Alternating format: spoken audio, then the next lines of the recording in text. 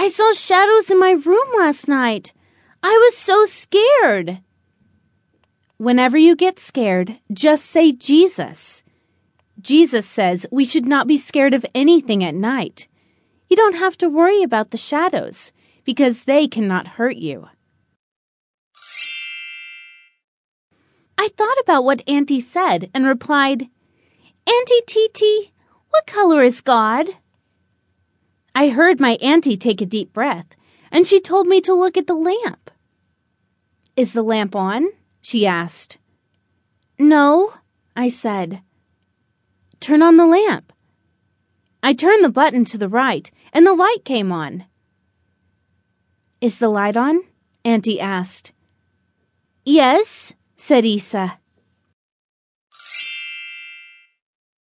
Look at the light bulb. Do you see how the light glows bright? Yes. Well, that is the color of God. No, it isn't. Yes, it is, said Auntie Titi.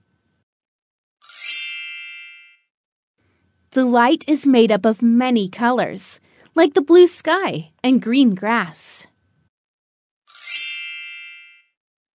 It is red like an apple and orange, like the orange you eat for a snack. Yellow like the sun that shines brightly in the blue sky.